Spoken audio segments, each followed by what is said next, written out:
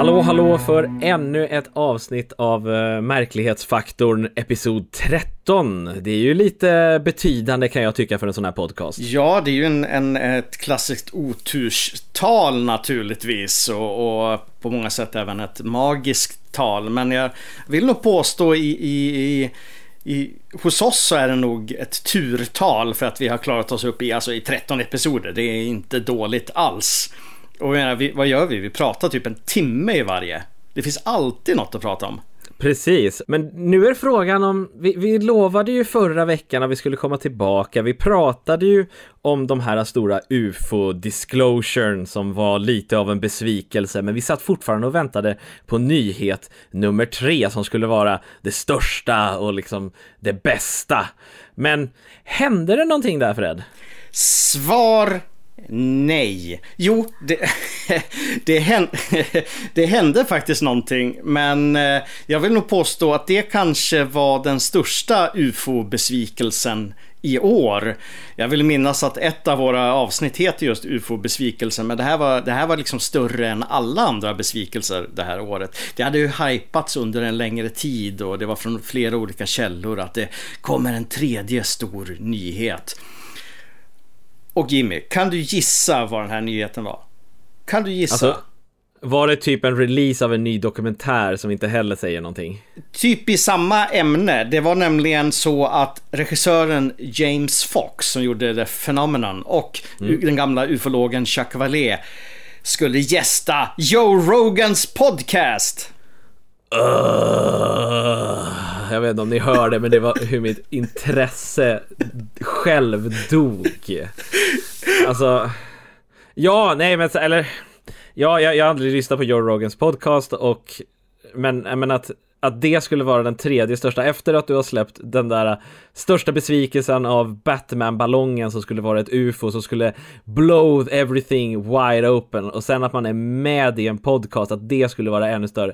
Är det konstigt att den här liksom, att ufologin bara dör intressemässigt? Ja, men det sker ju också gång på gång. Det kommer alltid någon sån här vartannat år att nu händer det någonting och så blir det så går luften ur ballongen kan man säga i det här fallet. Och det var ju stor förvirring naturligtvis på nätet. Det var liksom, de släppte den här nyheten och alla blev lite tysta och så var det någon som skrev, jaha, var det här den stora nyheten? Och så visade sig vara den stora nyheten. Så jag har inte ens orkat lyssna på den där podcasten, även om det är spännande människor. Men jag menar, vad fan, det har varit med ufologer och sådana experter i Joe Rogan förut. Så det är inte det är faktiskt ingen stor nyhet överhuvudtaget. Så ja, superbesvikelse. Härligt, va? Ja, alltså så här. Nej, jag har inga ord, jag orkar inte. Vi bara börjar.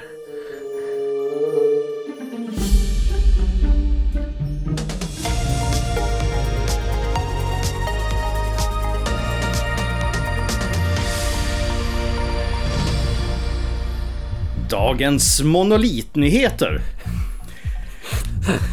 Jeff Jacobs är en helt vanlig kille. En rörmokare som jobbar praktiskt och tänker praktiskt. Föga anade han vad han skulle fånga på bild efter ännu en dag av att ha rensat avlopp och krypit på alla 4 under diskbänkar, småpratat med hemmafruar och druckit lite för mycket kaffe med kollegorna på kontoret. Den här eftermiddagen körde han hem efter att ha jobbat i Coeur d'Alene, Idaho. Och som den romantiker han är vill han bevara den vackra solnedgången på bild för att skicka till sin fru Rena. När han står där och njuter av den glödande skyn får han se något han aldrig sett förut och hinner tack och lov ta en bild. För hade någon trott honom annars? Liksom alla andra i sin närhet hade Jeff Jacobs följt dramatiken med monoliterna, dessa flera meter höga metalliska pelare som hade dykt upp på de mest märkliga platserna, främst i natursköna områden omgivna av klippor och natur, oftast med en enormt vacker utsikt. Och det var nu vid en sådan utsikt han nu stod, när en enorm svart monolit uppenbarade sig framför honom, högt uppe på himlen bland molnen. Den 56-åriga Jeff Jacobs häpnade. Den dök upp för några sekunder och försvann sedan, så snabbt. Jag vet inte vad jag ska tro. Jag är ju bara en vanlig kille från Idaho. Nu är han inte längre en vanlig rörmokare från Coeur d'Alene. Nu är han Jeff Jacobs som fotograferade en enorm svart monolit i skyn. Tänk så mycket ens liv kan förändras bara för att man ville fånga den vackra solnedgången åt sin älskade fru. Och han hann ju faktiskt ta en bild av den här svarta monolitliknande figuren uppe i himlen. Och det ser ju onekligen väldigt, väldigt konstigt ut. Det ser faktiskt ut som en monolit. Kanske lite blurrigare i kanterna, lite vagare på något sätt. Men det är ju onekligen en monolitform där som stiger upp ur molnen. Vad tror du, Jimmy? Du har sett bilden? Precis, det är en oerhört konstig bild måste jag säga. Det är ju uppenbart att vi har en monolitfeber som händer just nu. Men jag kan fortfarande inte förklara vad det är för någonting. Jag förstår inte riktigt varför det här... Vad det är, om jag ska vara ärlig. Är det någonting som liksom skickar någon sorts skugga i skyn? Det känns som att det är något sorts naturfenomen, men jag kan inte komma på ett som ser ut så här. Det här var faktiskt väldigt knasigt. Ja, jag tänkte först, kan det vara någon form av rökpelare som stiger upp där? Men saken är den att den går inte ända ner till marken, utan den liksom försvinner, ser det ut som i alla fall, bakom molnen, och det är lite utrymme mellan molnen och marken, så den liksom bara kommer upp ur molnen. Nej, jag har absolut ingen aning vad det kan vara. Om det kan vara någon form av... Det ser liksom inte ut som en digital artefakt heller på kameran. Inte vad jag ser i alla fall. Nej, och med skarpa kanter. Nej, jag förstår faktiskt inte vad det... Det kanske finns väderfenomen som ser ut. Jag tänker speciellt för att det är solnedgång så kan nog mycket knasigheter hända. Men exakt vad? Ingen som helst aning. Så monoliterna tar ju onekligen över. Ja, och det har ju sen sist... Det har ju dykt upp monoliter överallt nu. Vi berättade om i Rumänien, det har dykt upp i Kalifornien, det har dykt upp i Kanada. En kompis till mig som bor i Wilmington skrev till mig upphetsat att de har hittat en 3 feet long monolith 1 timme från där hon bor. Så nu har hon övertalat sin kille att de ska åka dit och titta på den och ta en bild. Så förhoppningsvis kan jag dela med mig en bild av den här lite mindre monoliten till nästa avsnitt i alla fall. Så jag tror inte vi är inte klara med de här monoliterna riktigt än. Även om jag tycker att den här himmelsmonoliten faktiskt hade kunnat fungera som en väldigt, väldigt bra avslutning. Det är ju... Alltså... Bilden ser ju nästan religiös ut. Jag tänker ju på såna här, du vet, Jesus-strålar som går ner genom molnen och det är någon vision som uppenbarar sig och ärkeängeln Mikael stiger ner eller vad som helst. Men om nu Jeff Jacobs är den här helt vanliga rörmokaren från Idaho, så har han ju faktiskt fångat något väldigt, väldigt märkligt på bild. Det är ju väldigt religiöst, och kanske är det här ett svar på det som hände med den i Kalifornien, den som dök upp där. För den blev nedsliten av kristna som satte upp ett kors istället och sa att Jesus is bigger than aliens i en oerhört läskig video, måste jag säga. Så att det är någonting verkligen, jag brukar säga att jag sa i något tidigare avsnitt att människan är inte monstret, men här är fan människan det läskigaste i historien ändå. En väldigt konstig nyhet dök upp på 7 News i Australien nyligen. Artikeln berättar om en oidentifierad kvinna som var på besök i USA som sa det att hon funnit en gammal klänning i en övergiven spökstad, en så kallad Gold Rush Town i Washington State, och tog med sig denna klänning hem för sitt uppkommande bröllop. Men när de kom hem så började konstiga saker att hända. Första tecknet var att katten började gömma sig under sängen och gått ifrån en aktiv katt som alltid satt i fönstret och ville vara med till en skygg. Sedan började saker röra sig i huset. Saker låg inte riktigt där hon hade lagt dem och garderober började öppna sig till synes av sig själva. Snart började kattmatstallriken att slängas runt i huset med sån kraft att den började slå ner andra saker. Detta hände gång på gång på gång. Snart började även lukten av ruttna ägg sprida sig i sovrummet, det vill säga lukten av svavel. Och svärmar av flugor kom till synes från ingenstans till deras bakgård. Allt detta fortsatte och eskalerade tills hon gav klänningen till sin svärmor för tvätt och fix. Och då ska det ha slutat. En väldigt fantastisk historia som delades i en lokal köp- och säljgrupp i Australien, där hon nu försöker sälja klänningen för 600 australiensiska dollar, nedsatt från 1200. Folk i gruppen är dock inte glada över detta. Varför stjäl du någonting som uppenbarligen inte var ditt och sen försöker sälja det? Rätt åt dig. Det är en konstig twist på denna historia som också gör den väldigt svår att bekräfta. Vad tror du, Fred? Är det okej att ta klänningar ifrån övergivna städer?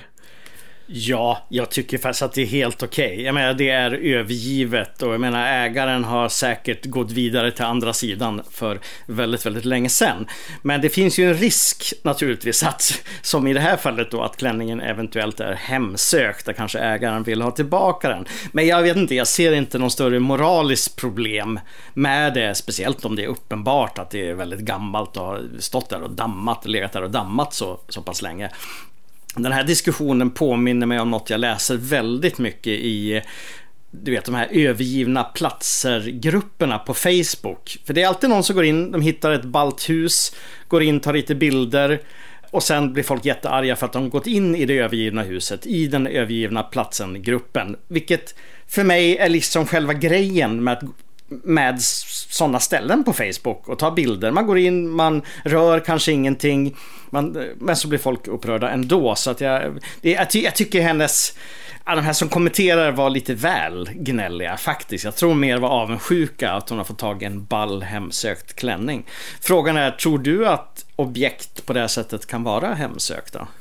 Jag har svårt att se att den här historien är supertrovärd, för att det även fast det kommer från en nyhetskälla som har tagit det från en Facebookgrupp, så är det ingen som riktigt har intervjuat den här personen. Det finns inga bilder, det finns ingenting som liksom styrker det här, vilket gör att man måste nästan ställa sig väldigt skeptisk. Och det är om det här händer, det här klassiska, om det händer gång på gång på gång, varför ser vi det inte mer? Och varför ser vi inte bilder? Varför ser vi inte bevis? Nu är det en historia för att sälja en klänning för ändå. Den har legat uppe för 1200 australiensiska dollar. Nu är det 600, vilket fortfarande är 4000 spänn. Det är ganska mycket pengar. Jag tänker att det finns lite ekonomisk vinning i det här, även om jag gärna vill tro historier. Att det är även det som, vad är det? Är det Annabelle som anses vara världens mest hemsökta docka? Och inte ens hon gör såna här grejer. I och för sig för att hon är inkapslad och typ tillfångatagen eller någonting sånt där till något museum någonstans. Men ändå, inte ens världens... Svårt att se att såna här fantastiska historier, det är lite för mycket. Absolut, det är lite för mycket. Det påminner mig om ganska nyligen hur någon la upp en hemsökt docka här i Sverige. En ganska standard docka som då var hemsökt. Men de ville inte riktigt uppge vad det var för krafter den hade, eller vad som hände runt omkring den, eller vad det var för backstory, eller någon information egentligen. Och jag tror verkligen att om du ska sälja ett sånt här objekt, då måste du verkligen ha papper, bildbevis. Du måste ha allt för att kunna locka till dig en presumtiv köpare. Sen, jag vet inte, är det så coolt med en klänning då? Det har ju varit ballare med typ någon annan form av mystisk artefakt, en märklig låda eller en ring eller något sånt. Ja, men jag tänker att det finns mycket story bakom klänningar. Det kanske är någon som aldrig fick, du vet, gifta sig innan hon blev berådd om livet, eller som kanske till och med beråddes på sin bröllopsdag. Varför lämnar man en bröllopsklänning i en gammal stad? Som förmodligen har mycket värde. Jag tror att det kan finnas mycket värde i sådana där saker. Ja, och nu är hon efter dem från andra sidan för detta också. ute efter Verkligen. hämnd, skulle jag säga. Men har du 4 000 kronor till över så kan du kontakta denna kvinnan på Facebook. Hon skickar säkert internationellt. Att vara nära naturen utanför gymmet ger oftast en rikare, mäktigare upplevelse att träna än i en svettig lokal. Och det var precis det den kvinnliga atleten tänkte när hon gav sig ut på en varm, svettig löpartur en sommardag för att springa runda och kanske träna för kommande tävlingar. Det var i skogarna runt Box Hill, Surrey. Träningen gick bra, men längs med vägen där hon sprang så började hon höra mystiska knackningar som ekade genom skogen från olika riktningar. Mystiskt, men kanske inte helt ovanligt. Naturen bjuder på många märkliga ljud, så kanske var det hackspettar eller lekande ljud eller kanske bara busiga barn som höll på att göra sig en liten träkoja. När det var dags för vätskepaus satte hon sig ner i en backe där kommunen hade lagt trappsteg för att underlätta för besökaren att ta sig upp. När hon satt där och andades ut och återfick lite energi hörde hon fotsteg bakom sig. Men hon antog att det var en hundägare eller någon annan besökare och vände sig inte om. Men så tystnade stegen och hon kände en våg av obehag. Som om någon stod och stirrade på henne. Hon kunde höra tunga andningar och vände på huvudet, beredd på det värsta. Men det hon såg skulle hon aldrig glömma. 10 meter bort stod vad hon bäst kunde beskriva som en stor humanoid apa. Pälsen var brun med fläckar av grått. Ansiktet var mänskligt med en platt näsa och en käke så stor att den såg oproportionerlig ut jämfört med resten av huvudet. Varelsen var muskulös, rent ut sagt skrämmande och var närmare 2 meter lång. Den stod på 2 ben och armarna var långa samtidigt som den stod lätt böjd framåt. De tittade på varandra under cirka 30 sekunder innan den gick iväg och utan att släppa henne med blicken. Det sista hon märkte var den kraftiga, illaluktande odören när den lämnade platsen och försvann in i skogen. Det här är ett vittnesmål som kom fram bara här i dagarna. Själva upplevelsen skedde 2012, en sommardag i augusti. Och kvinnan vill gärna vara anonym, men hon kände sig till slut nödgad att berätta det här för researchers i England. Och det finns även en fantastisk teckning på den här varelsen som beskrivs med namnet The British Bigfoot of Woodhouse eller The Box Hill Ape. Och det är en spektakulär teckning tycker jag. Den är väldigt, väldigt snygg. Och det ser verkligen ut som en... Jag tänker mig de här apmänniskorna i början av Stanley Kubricks 2001. Det vill säga väldigt mänskliga, men liksom som en... på väg från apa till människa. Och själva vittnesmålet känns ju väldigt övertygande tycker jag. Det är inte så här superspektakulärt, men det är dock ganska läskigt på något sätt. Att den bara stod där och tittade på henne. Har du hört talas om det här förut? Hur står det till med Bigfoots eller apor i England? Vi har ju hört mycket om katter.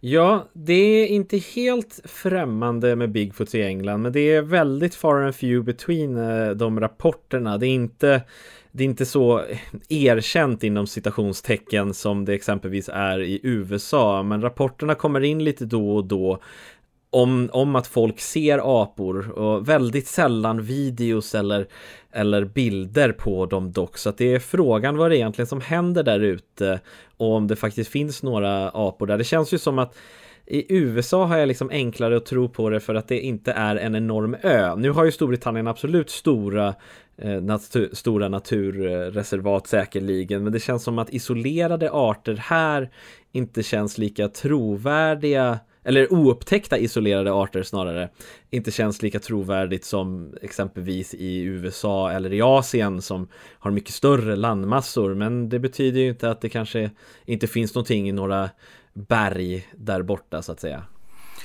Jag utgår ju väldigt mycket från när jag läser om sånt här att vem är det som har berättat? Hur berättas historien? Det som slår mig här, det är ju just att det är en ganska lågmäld berättelse. Det är som att du är ute och joggar och får syn på en hjort som står och tittar på dig på någon stig någonstans, vilket man själv har varit med många gånger. Och man möter blicken och så springer den iväg. Det känns väldigt mycket som ett djur. Ett apdjur än en apmänniska. Men det är ju också det att den är så lång. Den är ju närmare 2 meter, det vill säga 6 foot, vilket jag tror är ungefär 1,82 om man ska översätta det direkt till svenska mått. Det är liksom, jag kan förstå att hon har väntat de här 8 åren med att berätta det här. Jag kan tänka mig att hon såg det, har tänkt på det och bara funderat, liksom, ska jag berätta om det här för någon överhuvudtaget? Jag menar, om du hade hittat på det så hade du lika gärna kunnat sagt att det var nu i år. Att det här var för 5 månader sedan. Varför ens gå tillbaks till 2012? Bara det tycker jag är en subtil liten blinkning till att det här faktiskt är en äkta upplevelse. Sen är frågan vad såg hon för någonting? Jag vet inte, jag menar, stora apor, vi har gorillor, men det känns ju verkligen inte som en gorilla det här. På beskrivningen. Nej. Och även på teckningen. Nej, Alien Big Cats, stora katter, tror jag överlever mycket bättre. Jag tror inte att det brittiska klimatet passar sig väl för apor. Kan det ha varit en stor schimpans? Schimpanser kan ju bli stora, som någon har haft i privat ägo som har rymt. Jag kan tänka mig när hon sitter ner där, hon är svettig, hon tar igen sig, hon vrider på huvudet och ser den här. Och du förväntar dig inte att se en apa i Surrey, liksom ute i vildmarken, i skogen. Jag tror att det kan bli en rejäl chock bara där. Liksom. Din hjärna är inte beredd på att se någonting liknande överhuvudtaget. Så kanske är det så att hon missbedömer avståndet eller hur lång den är. Jag vet faktiskt inte, men jag är till 99% säker, om jag ska följa mina instinkter, att hon såg någonting i alla fall. Jag tror inte att den här kvinnan hittade på det här. Jag gillar verkligen det här fallet. Jag gillar verkligen beskrivningen av den som muskulös och skrämmande, och att just det här med att blickarna möttes. Jag blev otroligt fascinerad av detta.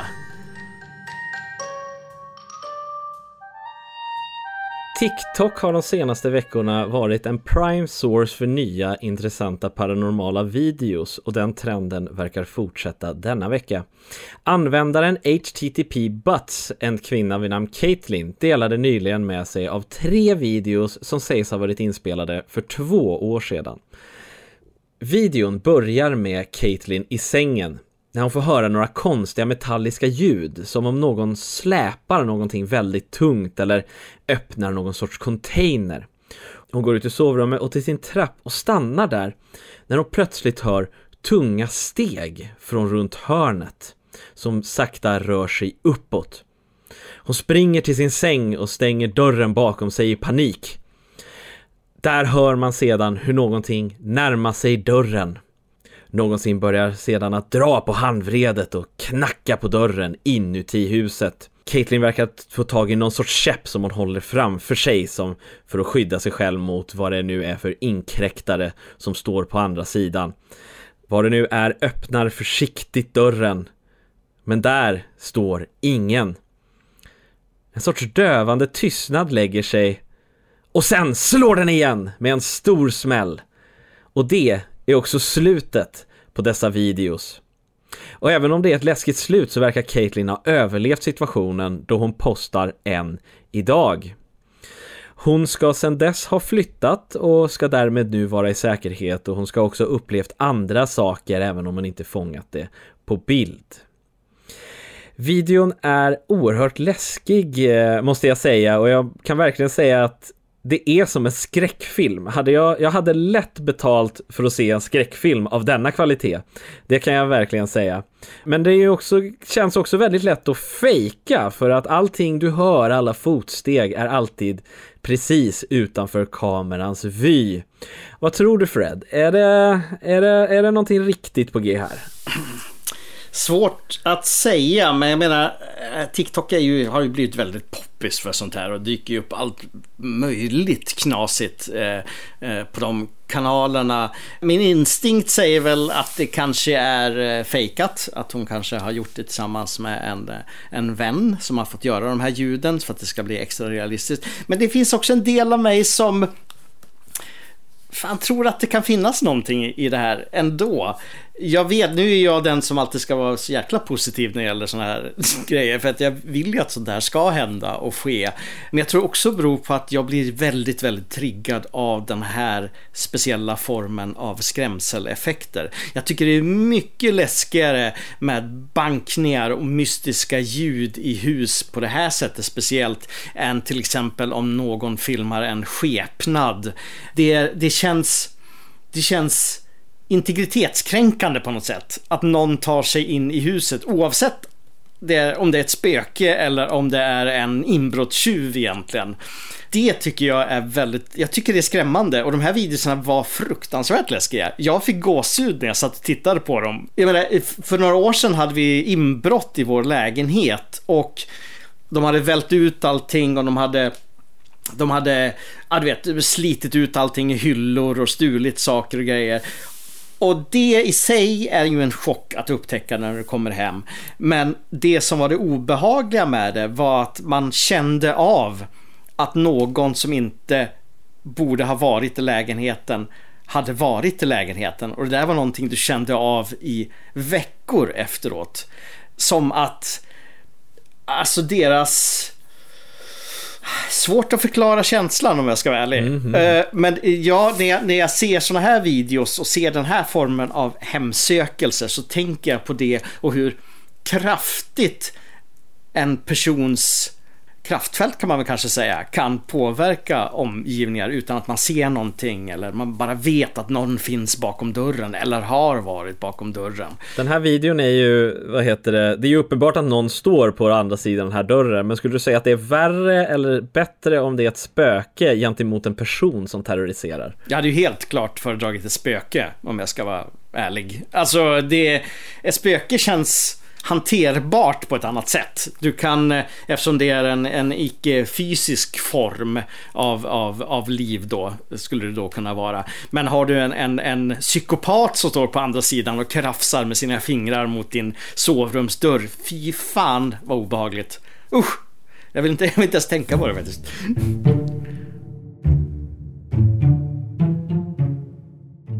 Chaim Eshed är inte vilken 87-årig man som helst. Den numera pensionerade generalen startade sin karriär inom den israeliska försvarsmakten på 60-talet. Och sedan dess varit operativ chef för Israels rymdprogram under 30 år, en högt dekorerad officer inom underrättelsetjänsten och dessutom ansvarig för Unit 81, den delen av försvarsmakten som utvecklade och försåg militären och dess spioner med det senaste inom högteknologi. Som professor hos Asher Institute for Space Research på Technion, Israel Institute of Technology, är han en aktad, seriös medarbetare och högt uppsatt expert. Allt detta gjorde hans avslöjande desto mer chockerande och förvånande. Chaim hävdar nämligen att världens regeringar, speciellt USA, har varit i kontakt och är i kontakt och i samarbete med en utomjordisk civilisation. Något som man kallar The Galactic Federation. Dessa varelser ska ha underjordiska baser på Mars, där representanter från jorden jobbar tillsammans med dessa.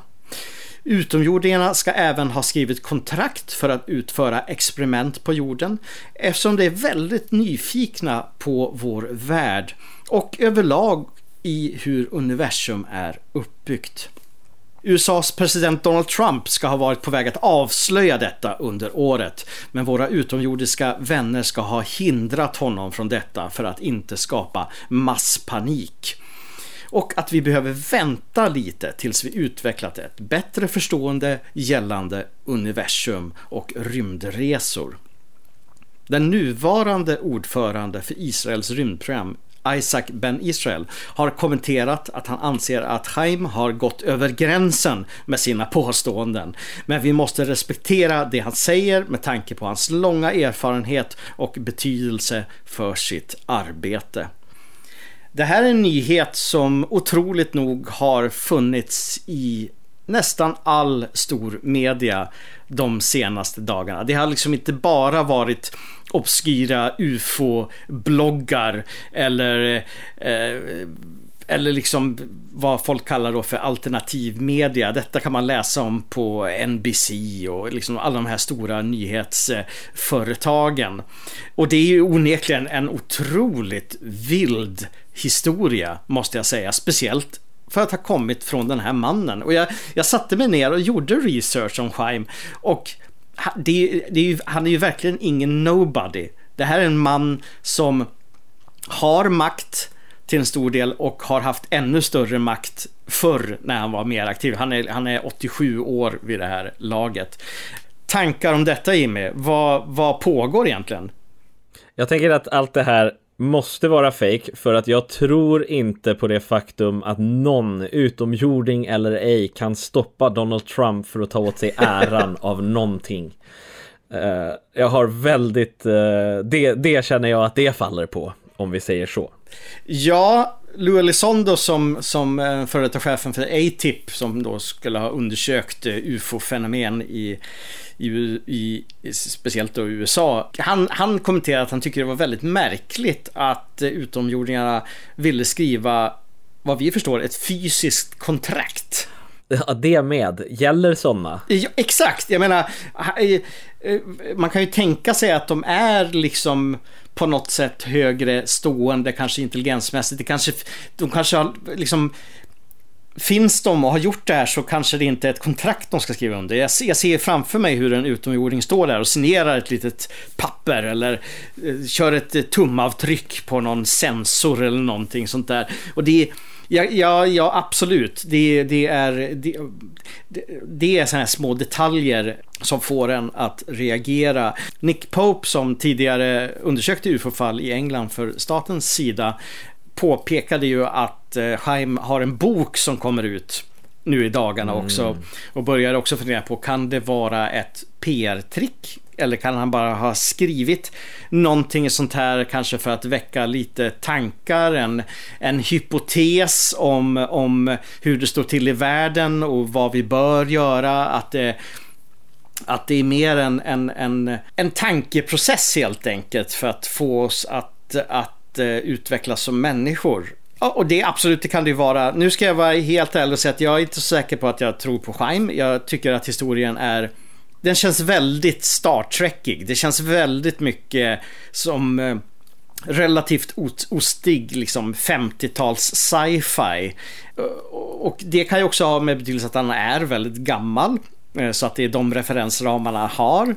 Men det först, alltså själva det här vore ju som att ta vilken annan stor känd mäktig politiker, ledare i ett annat land, alltså på riktigt väldigt, väldigt stor, går ut och säger någonting sådär. Hur skulle vi reagera om chefen för USAs rymdförsvar gick ut och sa en sån här sak? Hur skulle det påverka oss? Skulle vi tro på det mer eller mindre än vad vi gör med den här gamla mannen? Jag vet inte faktiskt. Jag tycker att det här är de märkligaste nyheterna på ganska länge. Ja, vi har kontaktat Carl Bildt för att få ett försök att få ett svar, men har än så länge inte hört något tillbaka. Ja, jag vet inte om jag har så mycket att säga där mer egentligen. för att det, men det är ju det är bara så konstigt. Det är jättekonstigt tycker jag. Det här är ju rapporterat också i Jerusalem Post som är en stor ansedd tidning. Det är ju liksom, verkligen, det här är ingen, det är liksom, det har inte dykt upp från något tramshåll överhuvudtaget. Men det är såklart, pratar Chaim, det är såklart att folk kommer skriva det han säger. Och det vet han säkert mycket väl om, speciellt om han har en bok som kommer ut. Ja, men jag gillar tanken av utomjordisk diplomati. Det får det att kännas lite mer långtgånget och seriöst än vad det kanske är annars idag i många andra rapporter. Så att jag vill ha en förhoppning att vi är längre gångna än vad vi kanske tror. Ja, jag är ju den som definitivt kommer signa in på The Galactic Federation när det finns möjligheter att ansöka om medlemskap naturligtvis. Eller man kanske blir tvingad om man bor på jorden. Man har liksom ingenting att säga emot. Jag vet inte.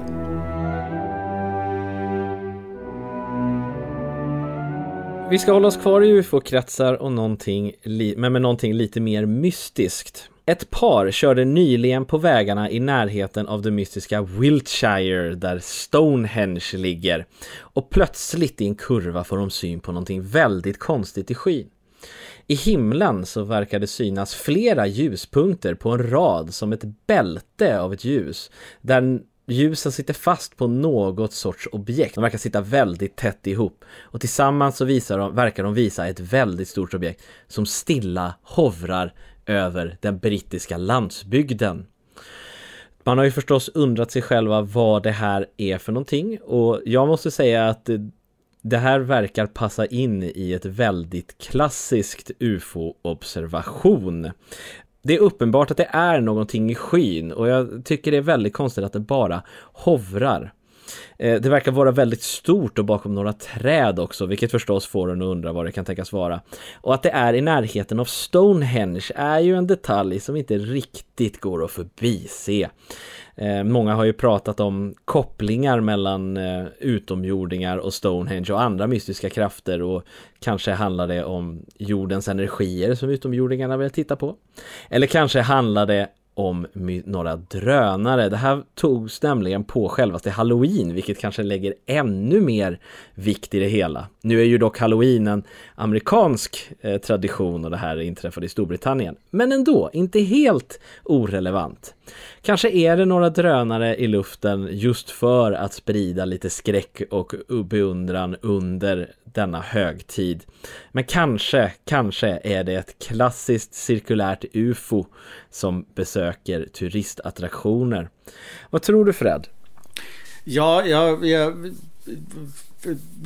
blev ganska imponerad av videon och deras reaktioner inne i bilen, för det är ju från en bil de filmar, känns väldigt äkta och liksom uppenbarligen är de väldigt, väldigt förvånade. Saken ska tilläggas att han såg det som prickar och medpassageraren såg det som ett helt objekt som jag förstod det som. Så de såg det på lite olika sätt. Men jag reagerar också på att det här var filmat den 31 oktober och dessutom i nära Stonehenge, vilket känns också som att det här skulle lika gärna kunna ha varit även i pandemitider någon form av uppvisning eller tv-inspelning eller någon specialare som görs i samband med de som har hand om platsen. Jag kollade runt lite grann för att se om det var någonting planerat, det vill säga någon form av event, men jag hittade faktiskt ingenting och på Stonehenge officiella Instagram såg det ut som vanligt. Det var inget speciellt som hände där. Ja, alltså det kan mycket väl vara någon form av drönare. Du vet, nu för tiden kan man ju skicka upp drönare med strålkastare på för att ljussätta saker och ting, vilket underlättar väldigt mycket istället för att använda en helikopter eller ta dit stora ställningar och stor utrustning, och det kan ge väldigt bra liksom ljus. Och man kan tänka mig att de kanske hade en inspelning eller någon form av festivitet där nere. Och istället för vanlig scenbelysning så skickar man upp ett gäng drönare som löser upp platsen. Just det. Jag tänker att det inte är helt så här konstigt att det är, eller helt ovidkommande att det är Stonehenge heller. För Stonehenge är väl känt, det är väl inte riktigt uppklart 100% vad det tänkte ska vara. Men Mora pratar väl om att det är mystiska energier där. Och kanske är det relevant för utomjordingar. Jag tycker alltid man hör talas om att liksom sådana ställen ofta får mer besök av utomjordingar. Det brukar vara det och kärnvapensilos brukar få utomjordisk besök ofta enligt dokumentärer här och var. Tror du det är relevant?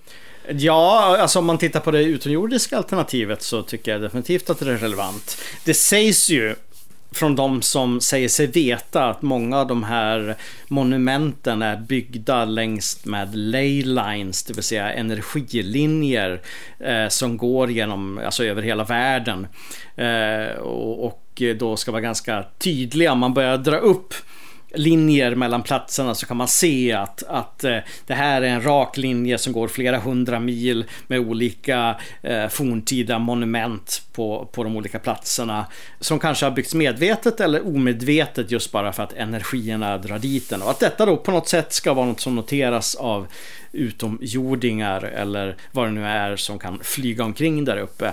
Så definitivt från ett utomjordiskt perspektiv så tycker jag det känns väldigt logiskt att de skulle hovra omkring på en sån här plats. Men å andra sidan, jag kan ju förstå varför de hänger kring kärnvapensilos och kärnkraftverk, för det finns en direkt fara för väldigt många, även för dem själva. Vad som kan vara intressant med med Stonehenge, jag vet inte, förutom att det är väldigt coolt. Jag menar, hade jag varit utomjording hade jag också tyckt det var jättecoolt med en sån här grej. Men jag vet inte. Nej. Och risken finns ju tyvärr att just det kanske har en större betydelse för människor än för utomjordingar, och det är därför vi ser dessa saker, och speciellt på den 31 oktober. Men vi vill tro på utomjordingar, och vi vill tro att någonting konstigt fångades här.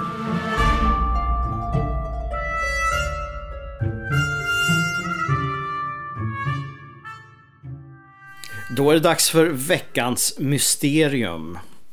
Det sägs att katakomberna under Paris innehåller minst lika många mil av tunnlar som det finns gator ovanför, i upp till 7 våningar. I slutet av 1700-talet började Paris befolkning få ont om plats för sina döda, med begravningsplatser där man staplade liken i flera meter höga högar. Och till slut blev situationen ohållbar, för att inte tala om den starka, fräna doften av ruttnande kvarlevor. Resultatet blev en ändlös labyrint, i mångt och mycket aldrig kartlagd, som än idag känns både mystisk och skrämmande. För det sägs nämligen att någonstans där nere finns en portal som leder rakt ner i helvetet. Katakomberna har länge varit en plats för urban explorers och äventyrare. Och även om vissa delar nu är öppna för allmänheten är det mesta outforskat och rent ut sagt farligt. I början av 2000-talet hittade dokumentärfilmaren Francis Friedman en videokamera ner i mörkret, tog med sig den hem och kollade vad som fanns inspelat på kassetten. Och innehållet är skrämmande än idag. Vad videon visar är hur en man, filmar framför sig nere i gångarna med endast ljuset av sin ficklampa framför sig. Detta pågår under 40-45 minuter, men något går fel. Mannen blir allt mer stressad. Har han gått vilse? Han går fortare och andningarna ökar, och till slut så börjar han springa i vad som känns i ren panik. Det är som någon eller något följer efter honom. I panik släpper han kameran och rusar vidare in i mörkret för att aldrig bli sedd igen. Vem mannen är ett mysterium, och vad som egentligen hände där nere vet ingen. Men kanske ligger hans kvarlevor kvar där tillsammans med 6 miljoner andra vänner. Ja, det här är en video som jag stötte på för ganska många år sedan, och då såg jag den, kanske inte i sin helhet, men ganska stora sjok av den. Hur den här mannen går omkring där nere i underjorden bland de här 6 miljoner liken, eller kroppsdelarna, eller skelettdelarna kan man väl säga, tills han då i panik försvinner iväg i mörkret. Och jag har tänkt på den i många, många år, och ibland så sätter jag mig ner och söker på den för att se om någon har kommit på någonting nytt, om det finns någon mer information. Och alltså det är 2020 och det finns fortfarande ingen mer information. Det här klippet blev ganska populärt när det användes i en tv-special i en serie som jag tror hette The Scariest Places on Earth, som producerades av ABC i början av 2000-talet. Jag tror till och med att det var Linda Blair som var host för serien.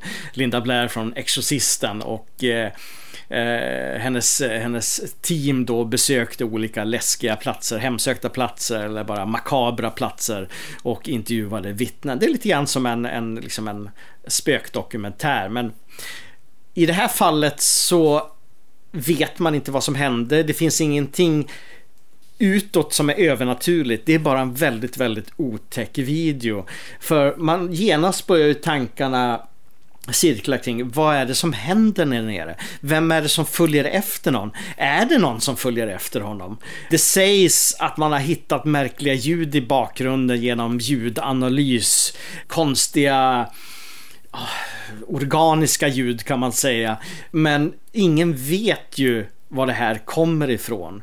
Och videon är fortfarande ett mysterium. Det har framkommit naturligtvis en teori att det är Francis Friedman själv, dokumentärfilmaren, som har fejkat det här materialet och kanske sålt det till ABC för att tjäna sig en hacka.